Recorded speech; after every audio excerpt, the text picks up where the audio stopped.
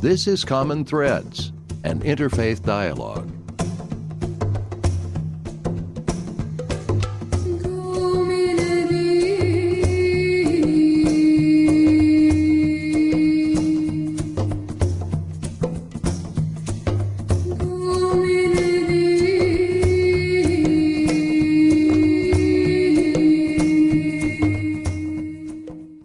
Hello, I'm Fred Stella, president of the Interfaith Dialogue Association, an affiliate of the Kaufman Interfaith Institute.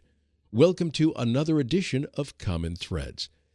So, when you hear the word mystic, what comes to mind? Perhaps someone who is rather otherworldly, a hermit? If male, certainly, long beard and robes. Oh, and a turban. Mystics love turbans.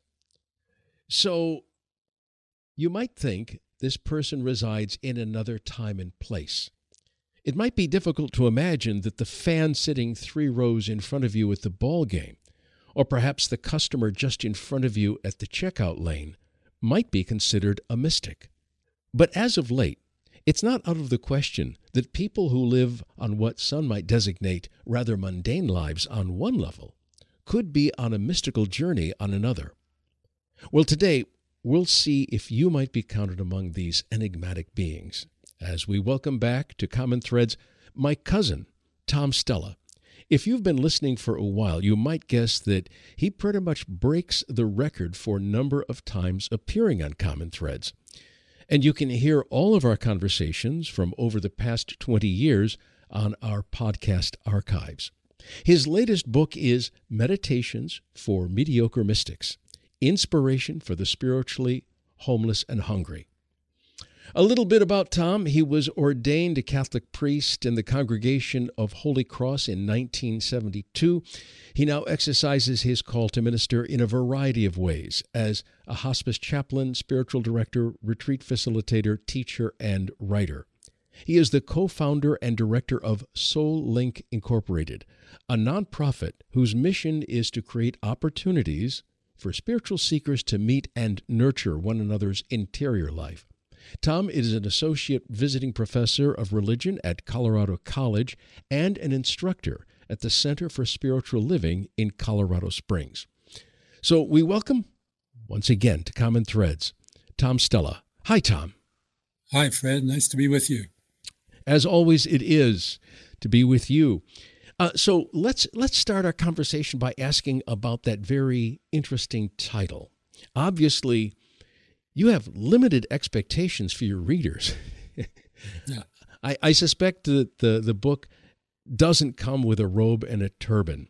So what was your goal in writing this? I guess the goal would be to have people realize that there is a depth to them and to all humanity that has to do with something ultimate, infinite, but at the same time intimate. That which we long for spiritually is within ourselves and in our midst in an everyday, ordinary fashion.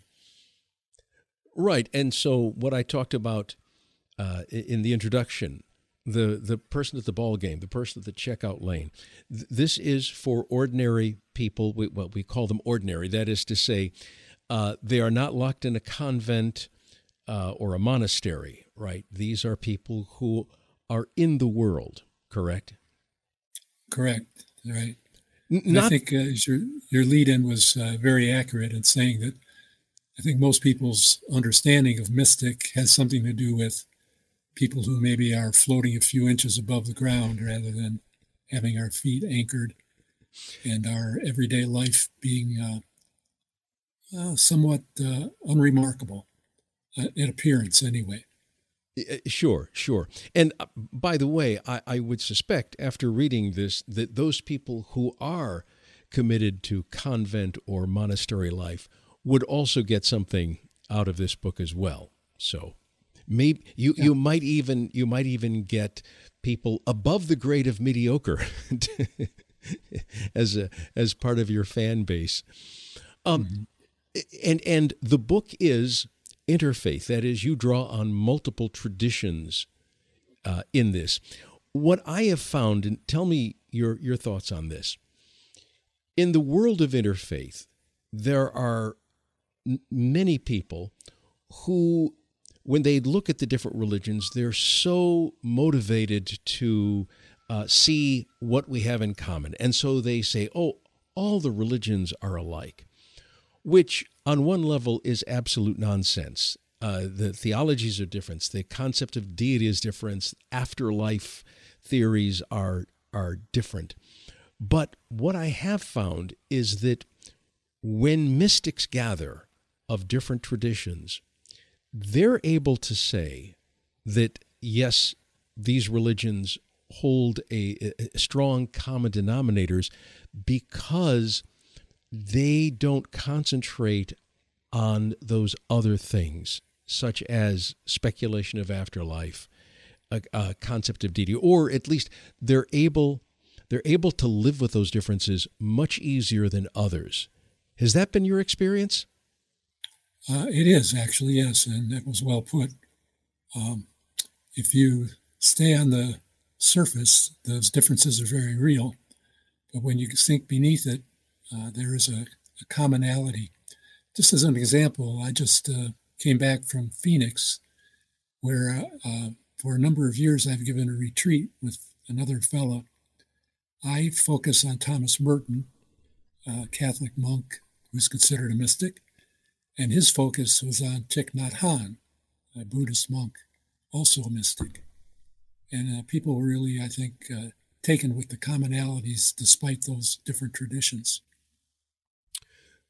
Correct. And as long as you don't see those differences as threatening, right? So you have to be at a certain level of acceptance of other possibilities, correct? In terms of... That's right. That's right. And I think a lot of people who are immersed in whatever tradition they may have been born into or have embraced, there's a lot of security that can come with that. Sticking with the tenets of the faith tradition, and other ways of thinking can feel threatening, as you say. Sure. Your the full name of the book, Meditations for Mediocre Mystics, Inspiration for the Spiritually Homeless and Hungry. That term, spiritually homeless and hungry, that goes back a few years for you, doesn't it? It does. I talk to, deal with a lot of people who would fall under that category, spiritually homeless and hungry. Spiritually homeless in that many of them have left a faith tradition they may have been born into, but they have not found another home. And so their hunger spiritually, it hasn't been satisfied. A lot of those folks do find connection in nature or just gathering with other people who share their spiritual seeking. But many of them remain kind of homeless and unable to find a community with which to share their beliefs. I remember being a part of an interfaith salon years and years ago. And now I would say virtually all of the people, at least the ones who are coming to mind at this moment, did have a spiritual home. They belonged to a synagogue, a church, a temple, a mosque, whatever. But they also came to this meeting once a month where we discussed matters of theology and so on. And I think at least two people in that group said that they felt more at home in this group than they did in their official, if we can use that term, official spiritual community. And I never forgot that because, again, we tried to go a few levels underneath. A few minutes ago, you talked about the surface. We did try to go underneath. I wouldn't call it a group of mystics entirely, but regardless, it was very gratifying to have such deep, honest discussions with people from a variety of faiths. And on occasion, someone of no faith. And I'm going to guess that the people that you might deal with, some people have a concept of deity and some people don't.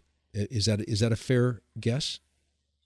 It is, and it's also true that some remain at least with one foot in the practice of the tradition that they claim.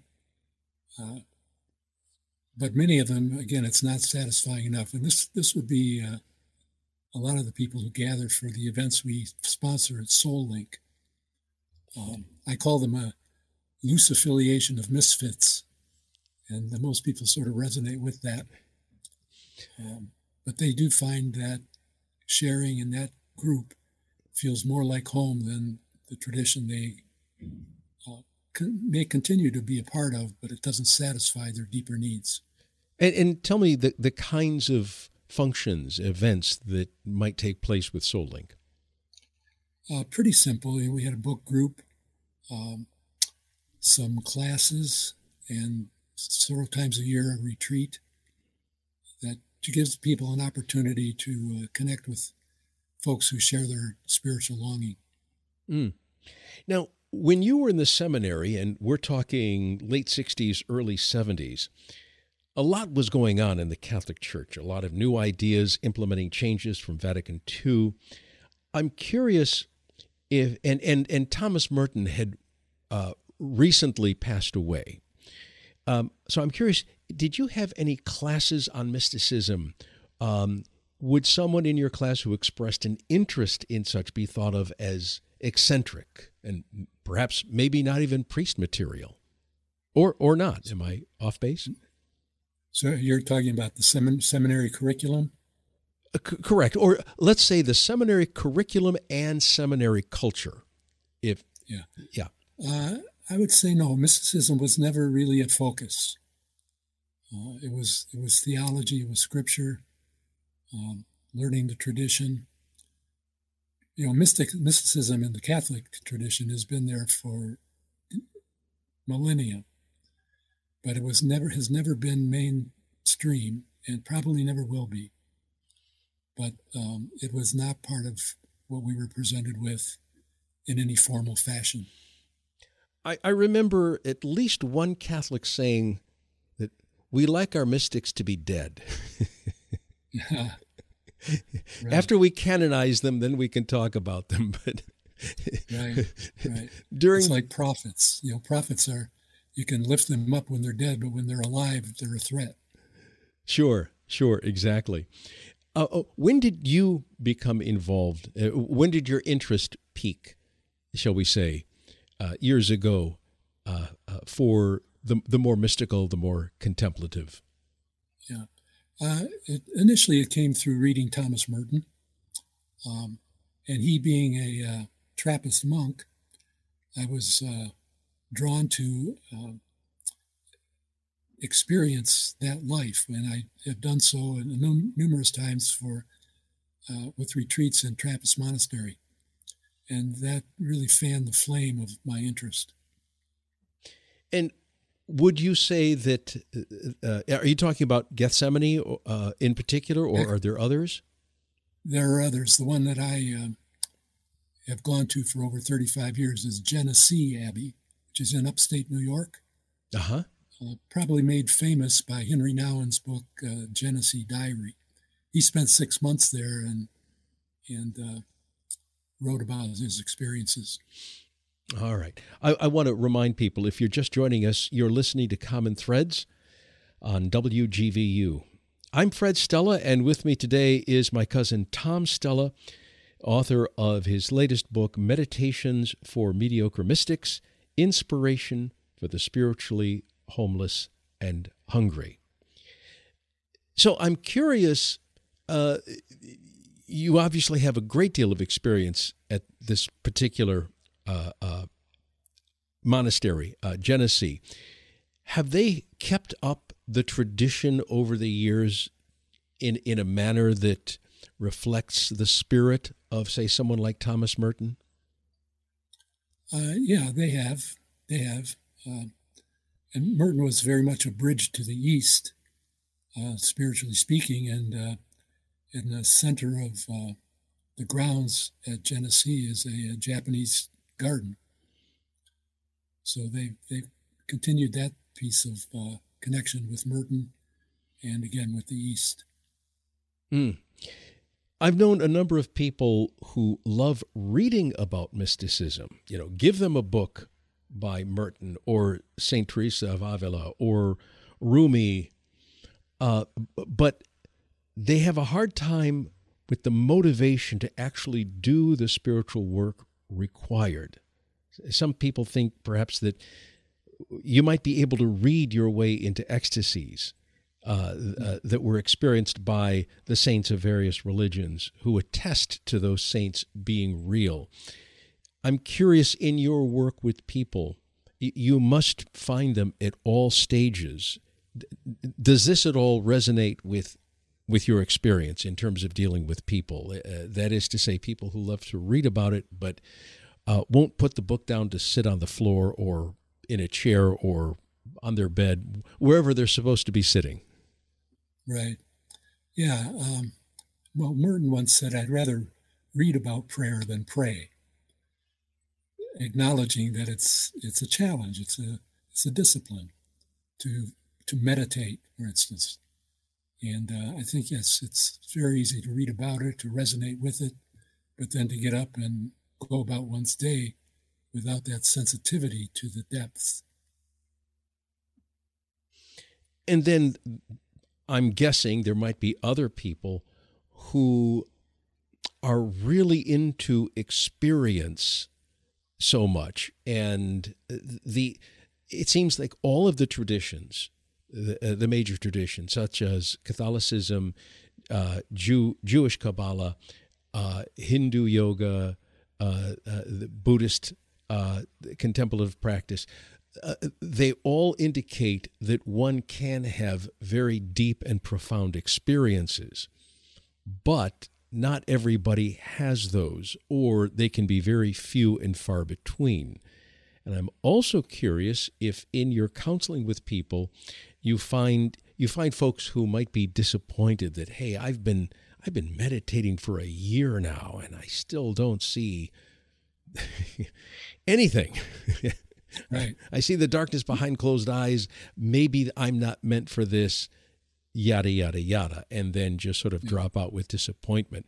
Is that also your experience with folks? Very much so. I think one of the mistakes is that people think that mysticism is about an experience. And in one sense it is, but at the same time, it's about more. One of the most profound conversations I ever had, which lasted about 30 seconds, was with a monk at Genesee Abbey. He had been there 30 years, and I asked him, "Do you experience God more now than you did 30 years ago when you came here?" And he said, "No, but now it doesn't matter." And the "it doesn't matter" really strikes me as spiritual maturity. It's not about feeling, it's about conviction. Walking with a sensitivity to the fact that we're on holy ground, whether it feels that way or not.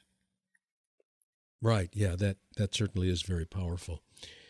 Do you have the book in front of you now? I do.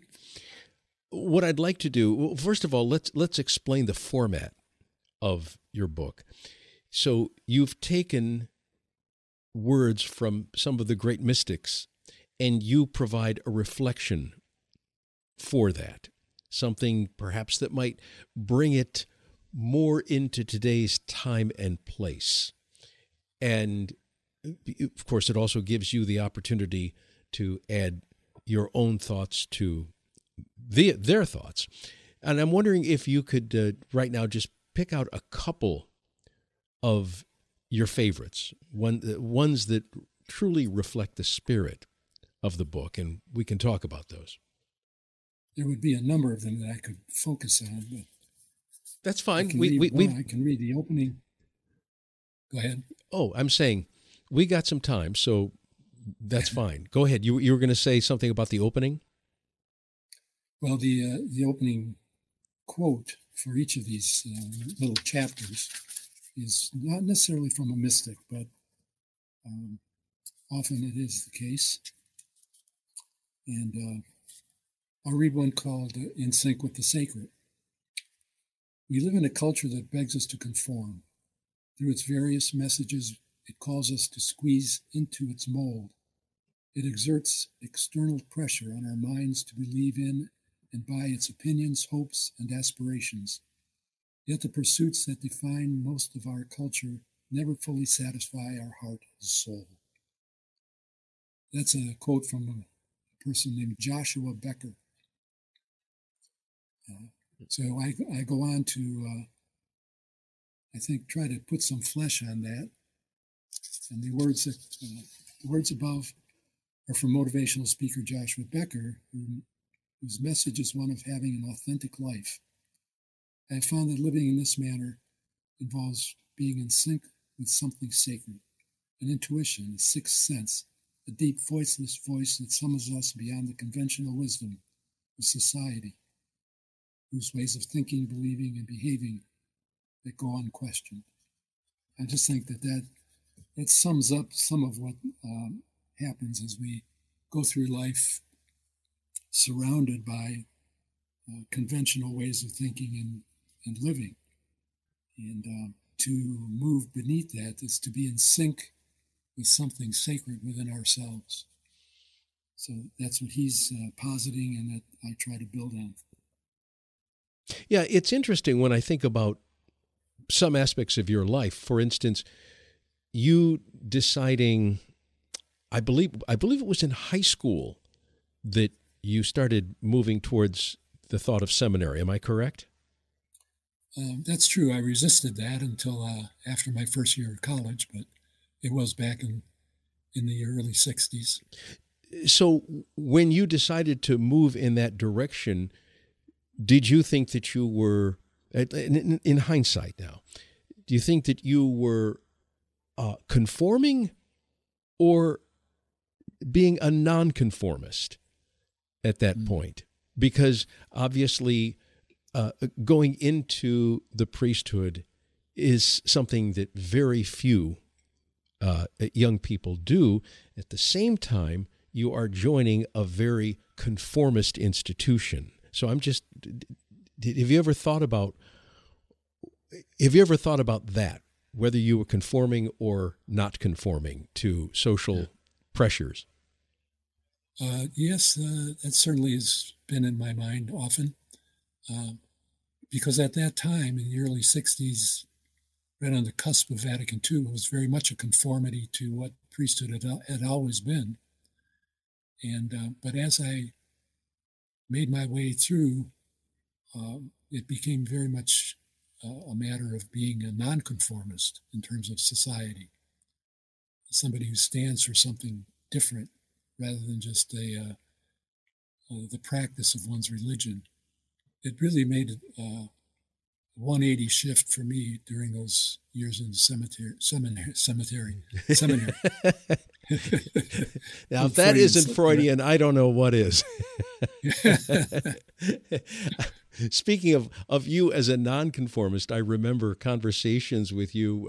You were saying that you used to pinch hit. I believe you pinch hit saying Mass locally in where you are in the area in Colorado, and that people would take notes and send them to the bishop in terms of what you were saying in your sermons.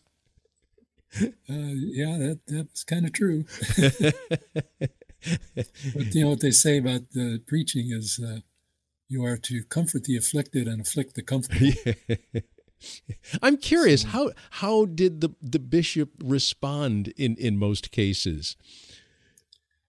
Well, initially the bishop was a pretty progressive guy, and he just, would write me a note saying, please respond to this person.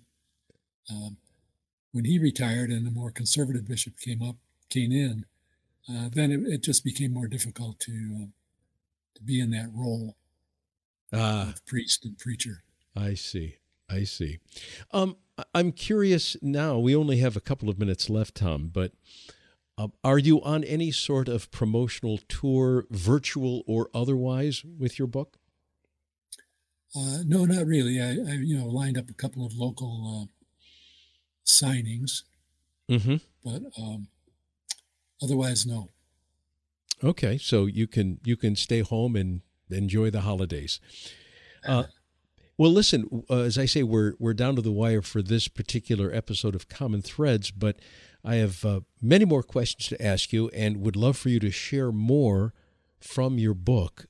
So why don't we make it a point to join together next week the same time? Sounds good to me. You're listening to Common Threads. I'm Fred Stella, and with me today, my cousin Tom Stella, and he is the author of Meditations for Mediocre Mystics, Inspiration for the Spiritually Homeless and Hungry. Please join us again next week right here on WGVU FM. This is Common Threads, an interfaith dialogue.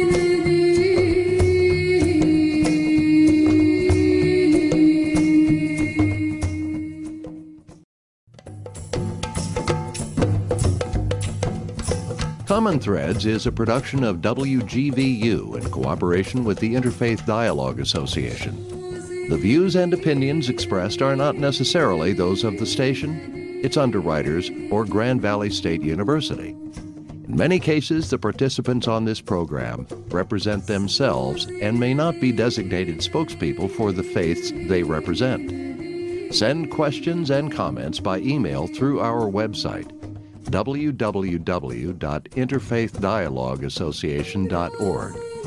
Thank you for listening, and join us again next week for another edition of Common Threads.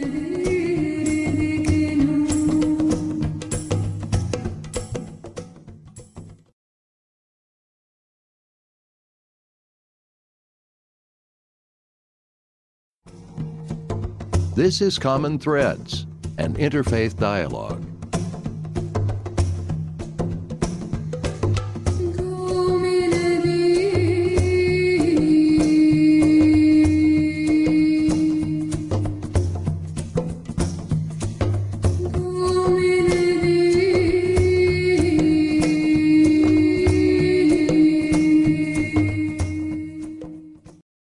Hello, I'm Fred Stella, president of the Interfaith Dialogue Association, an affiliate of the Kaufman Interfaith Institute. Welcome to another edition of Common Threads. Last week, we began our conversation with my cousin, Tom Stella. Tom has been a guest multiple times over the decades here on Common Threads, and he's back. This time because he has released a new book. It's entitled Meditations for Mediocre Mystics, Inspiration for the Spiritually Homeless and Hungry. Tom was ordained a Catholic priest in the Congregation of Holy Cross in 1972. I was actually at that ordination. But now he exercises his call to minister in a variety of ways, as a hospice chaplain, spiritual director, retreat facilitator, teacher, and writer. He is the co-founder and director of Soul Link Incorporated, a nonprofit whose mission is to create opportunities for spiritual seekers to meet and nurture one another's interior life. Tom is an associate visiting professor of religion at Colorado College and an instructor at the Center for Spiritual Living in Colorado Springs. So we welcome once again to WGVU's Common Threads, Tom Stella. Hi, Tom. Hi, Fred. Nice to be with you. Yes, indeed. It is always wonderful to chat with you. So before we get into your book, I want to talk about a little bit about you now. So are you teaching presently at Colorado College? I'm not, no. They've cut back on visiting professors for financial reasons, so at this point I'm not. What courses were you teaching? I taught a course called Catholicism, Past, Present, and Future, another course on Thomas Merton, and team taught a course on religion and science with a professor from the chemistry department. Wow, that sounds like you would attract a fair amount of students and very spiritually and intellectually inquisitive students. Am I right, or did you just have a reputation for an easy A? I probably am an easy A, but they were genuinely interested and motivated. So it was a lot of work. Colorado College is one of only 2 schools on a block plan, which means the students take 1 course for 3.5 weeks. It's very intense. Ah. And as a professor, you have to be ready on the first day for the last day. Yeah, okay. I can see that. And the fact that it is a secular college, it is interesting that they offer those classes, but obviously quite wonderful. And I'm curious, did you find students who took it because they were on a spiritual search above and beyond the academic? Yeah, I would say so, especially the Merton course. Attracted people who were on a journey, as Merton was throughout his life, from being something of a playboy in his youth to then becoming a monk and a priest. So I think that is part of Merton's popularity even now, some 50 years after his death. And some students certainly resonated with that. Sure. I want to touch on something that we also touched on last week, but just in case anyone missed last week's episode, I'd like you to provide a modern explanation or definition of a mystic today. Who are the mystics of today, aside from those people who might be cloistered in convents, monasteries, ashrams, etc.? I would say the mystic of today is not somebody who would say, oh, I'm a mystic. They would say, I care about life. There's a dimension of me that I believe in, called soul, that I want to pay attention to through reading or conversation or quiet time. So mystics are, I believe, everyday, ordinary people, but with a sensitivity and a consciousness that there's more to them and to life than meets the eye. And there is a willingness to move in the direction of fanning the flame of that awareness. That clarifies a great deal. Thank you. I appreciate that. Another thing we talked about last week, and it didn't occur to me to ask you this then, but you talked about the various people that you counsel, because you are a spiritual advisor, and you also have this organization, Soul Link, which we talked about last week, where you gather together in various events with people who are on a deep spiritual journey. And you mentioned that there are some people who are spiritually homeless, meaning that they have left perhaps the religion of their birth, if they had a birth religion.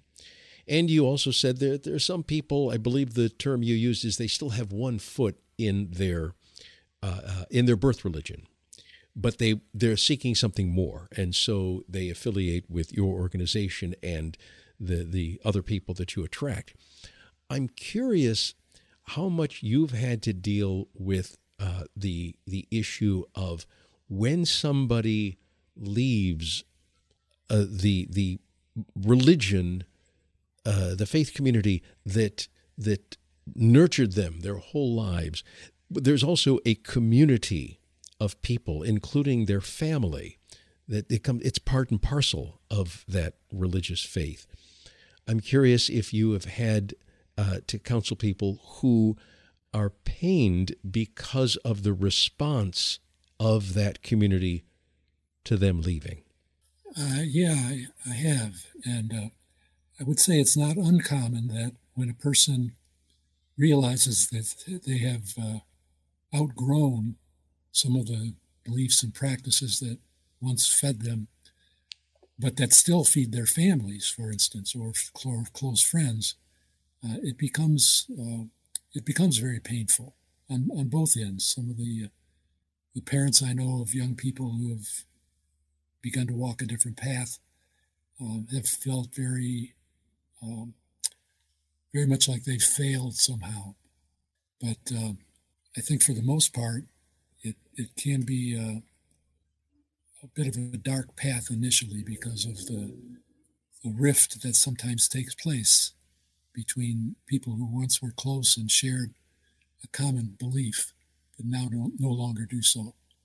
Do you have any particular advice? And I realize, of course, every person's situation could be a little bit different, but is there something that you say in most cases to someone like this in this position? Well, I would say, you have to follow your heart, and if that results in creating a distance, then that's not necessarily a bad thing, because that becomes part of their journey and the journey of those who, in a sense, they're leaving behind. It's always difficult to disappoint people you love. And when that happens to be the case, it's a real call to growth, I think, for the person who has, again, outgrown the tenets of their family's faith tradition.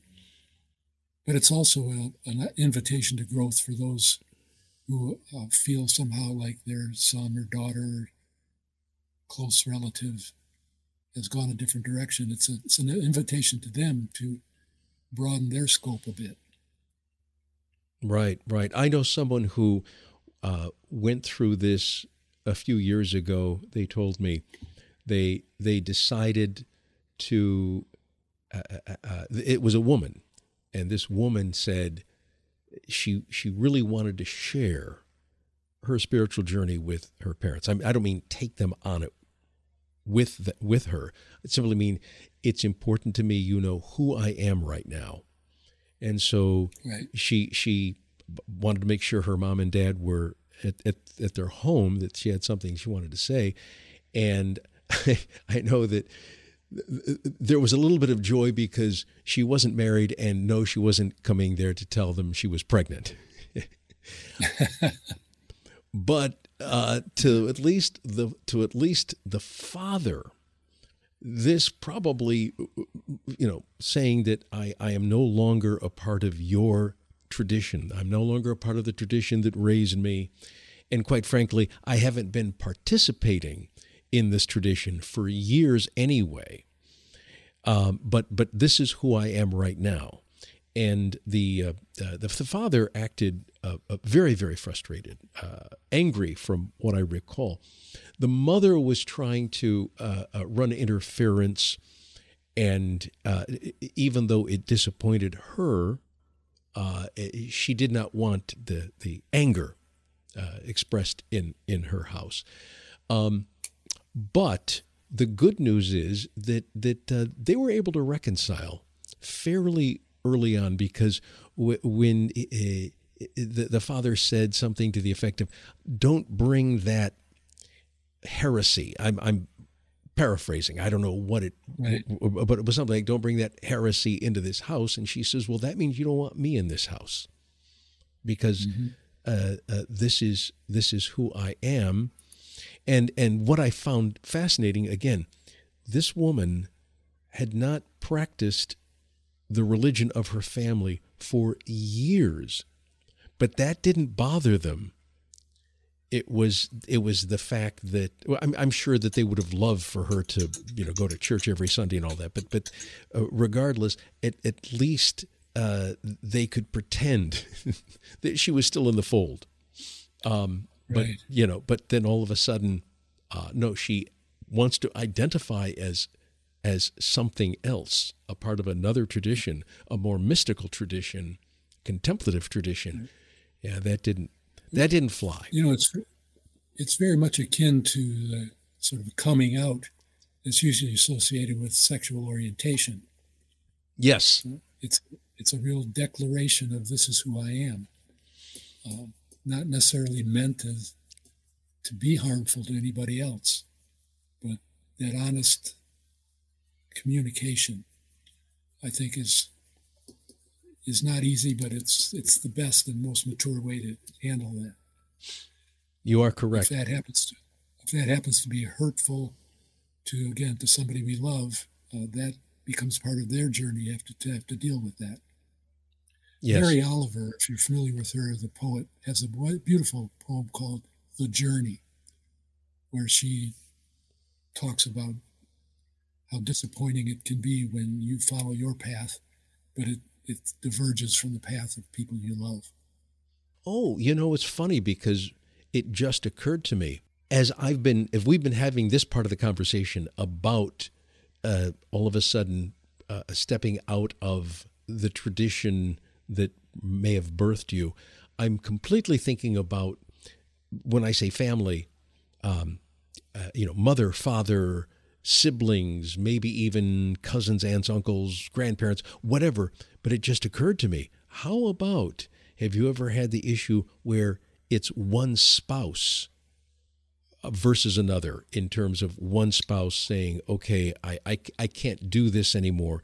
I want to remain married, but I can't, go to church or mosque with you anymore because it's not who I am. Have you ever had that kind of counseling, either with an individual or the couple themselves?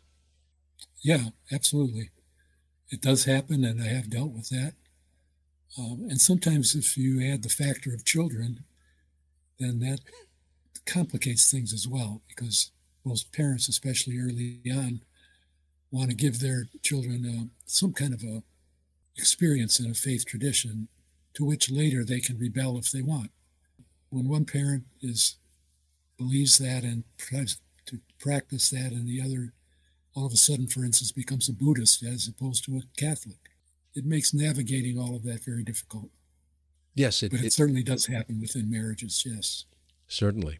I appreciate what you said about rebelling, because I knew years and years ago, two brothers, their mother put them into a Lutheran school, and they weren't really raised from infancy with any religion, but then all of a sudden, somewhere in grade school, she puts them in a Lutheran school, and they come over to the house to visit Mom, myself, and you could tell that they weren't thrilled about being in their Lutheran school. I said, no, you should be very happy, because this will give you something to rebel against later in life. So before, they didn't have anything to rebel. Now they've got something. Real quick, I want to remind people, you're listening to WGVU. I'm Fred Stella, and with me today is my cousin Tom Stella, and we're talking about his new book, Meditations for Mediocre Mystics, Inspiration for the Spiritually Homeless and Hungry. And you're listening to Common Threads. I'm wondering, Tom, has COVID done anything? Has it affected your work? In particular, are you still, I know a lot of people in religious communities have said, you know what, ever since the lockdown ended and people are free to go where they want, more or less, people have gotten lazy. They got lazy in COVID. They go, well, geez, I don't have to go to church anymore. I don't have to I go this place or that place.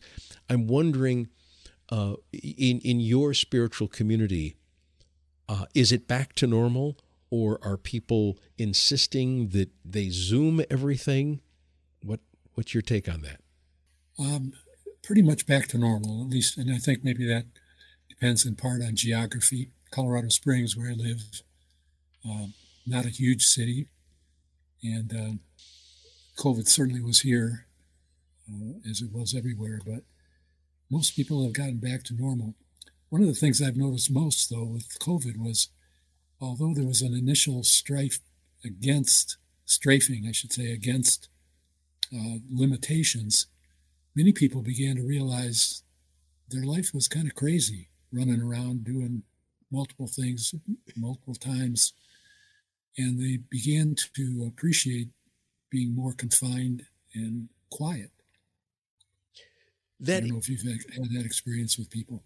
That is interesting, because I'm sure it goes both ways, because I've also found out, I've heard tales of people just going absolutely stir crazy, of a lot of marital discord, family Sure. discord.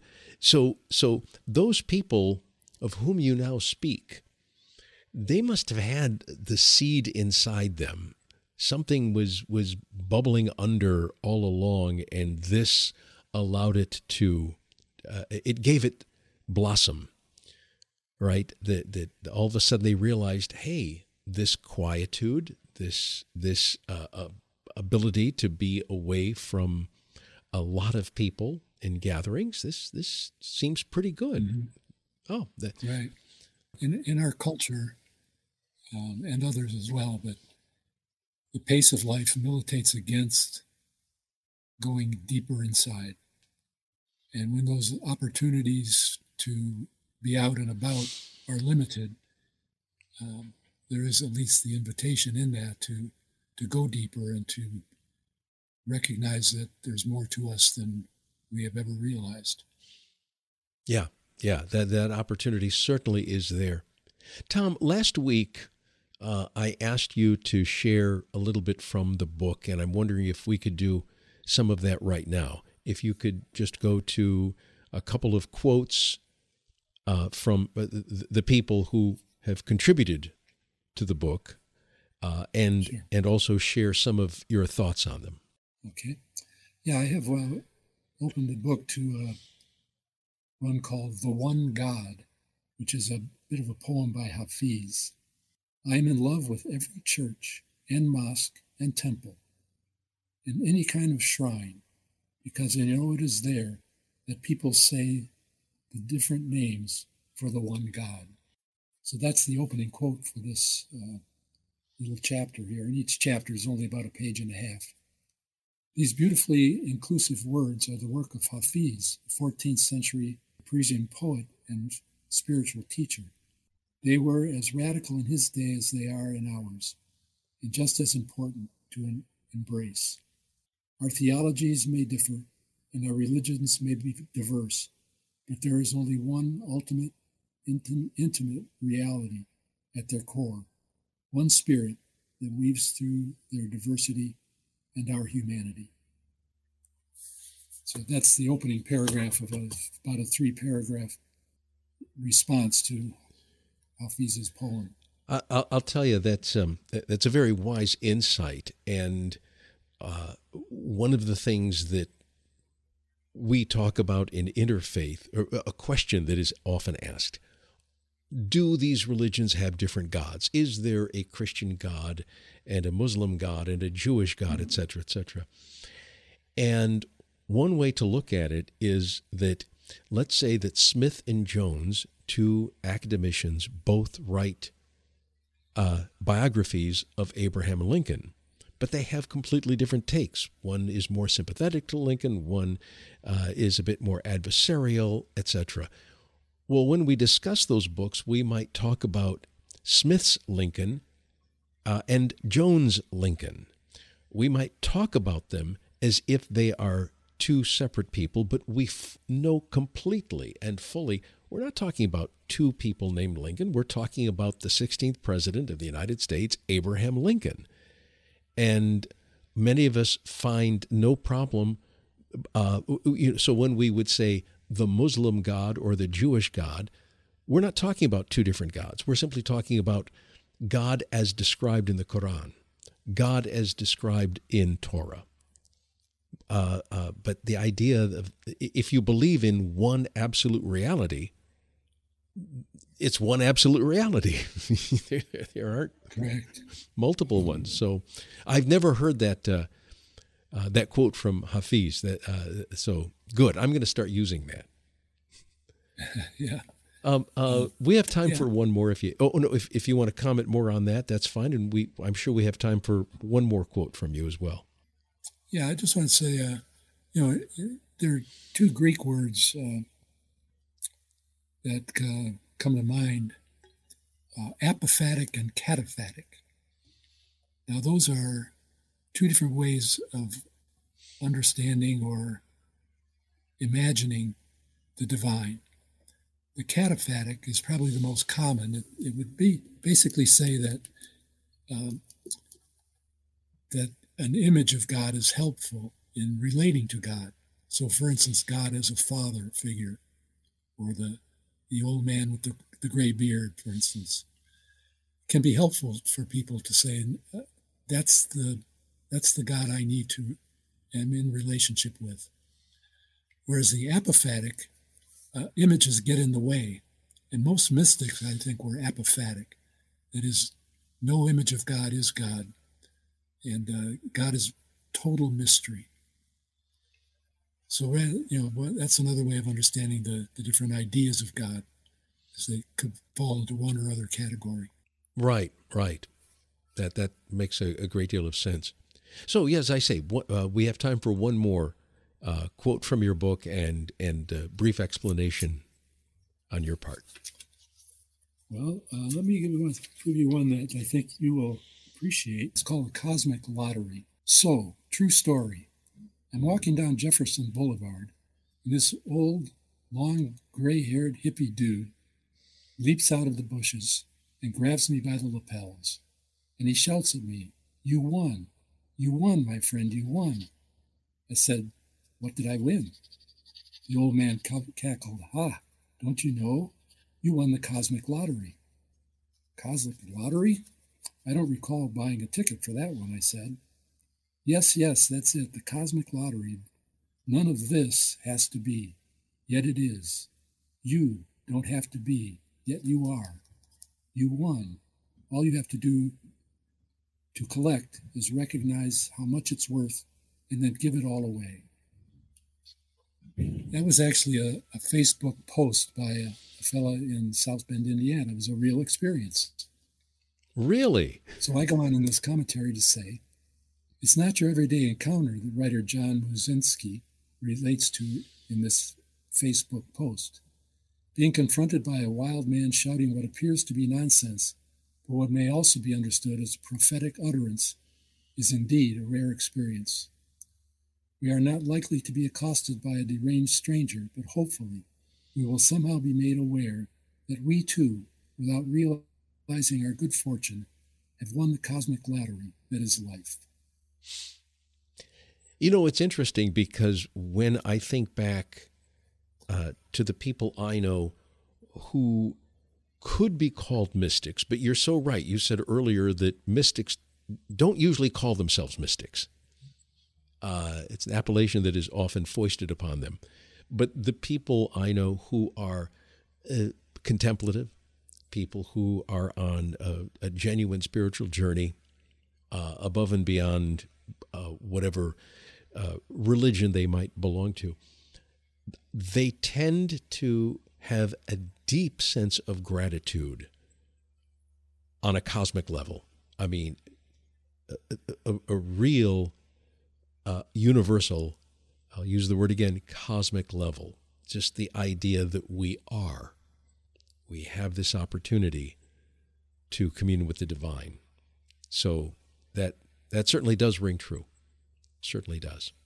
You know, I meant to say when you asked about mystics, I would say probably a number of the people who tune into your program have a mystical sense. If they may not recognize it, but why would they be drawn to listen to what your program is all about? It's because there is something in there that within them that resonates with it. I would say so that you, I think, have a lot of mediocre mystics as your listening base. That very well may be true, Tom. Very, very well may be true. And I want to thank you so much. We are at the end of this episode, but as always, great to speak with you. Best of luck on the book and all of your very worthy endeavors. Well, thanks very much, Fred. And likewise, I look forward to the next time we connect at family events. You've been listening to Common Threads. I'm Fred Stella. With me today, my cousin Tom Stella. And we're talking about his latest book, Meditations for Mediocre Mystics, Inspiration for the Spiritually Homeless and Hungry. Please join us again next week, right here on WGVU. This is Common Threads. an interfaith dialogue.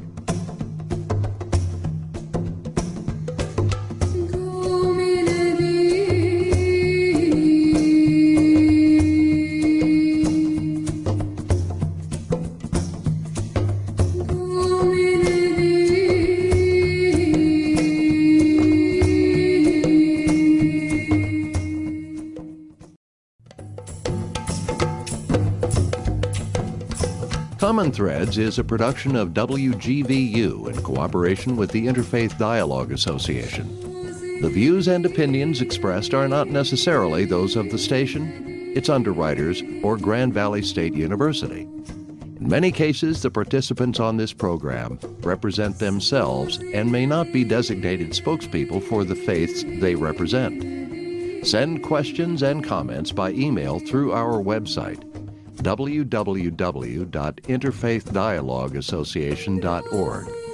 Thank you for listening, and join us again next week for another edition of Common Threads.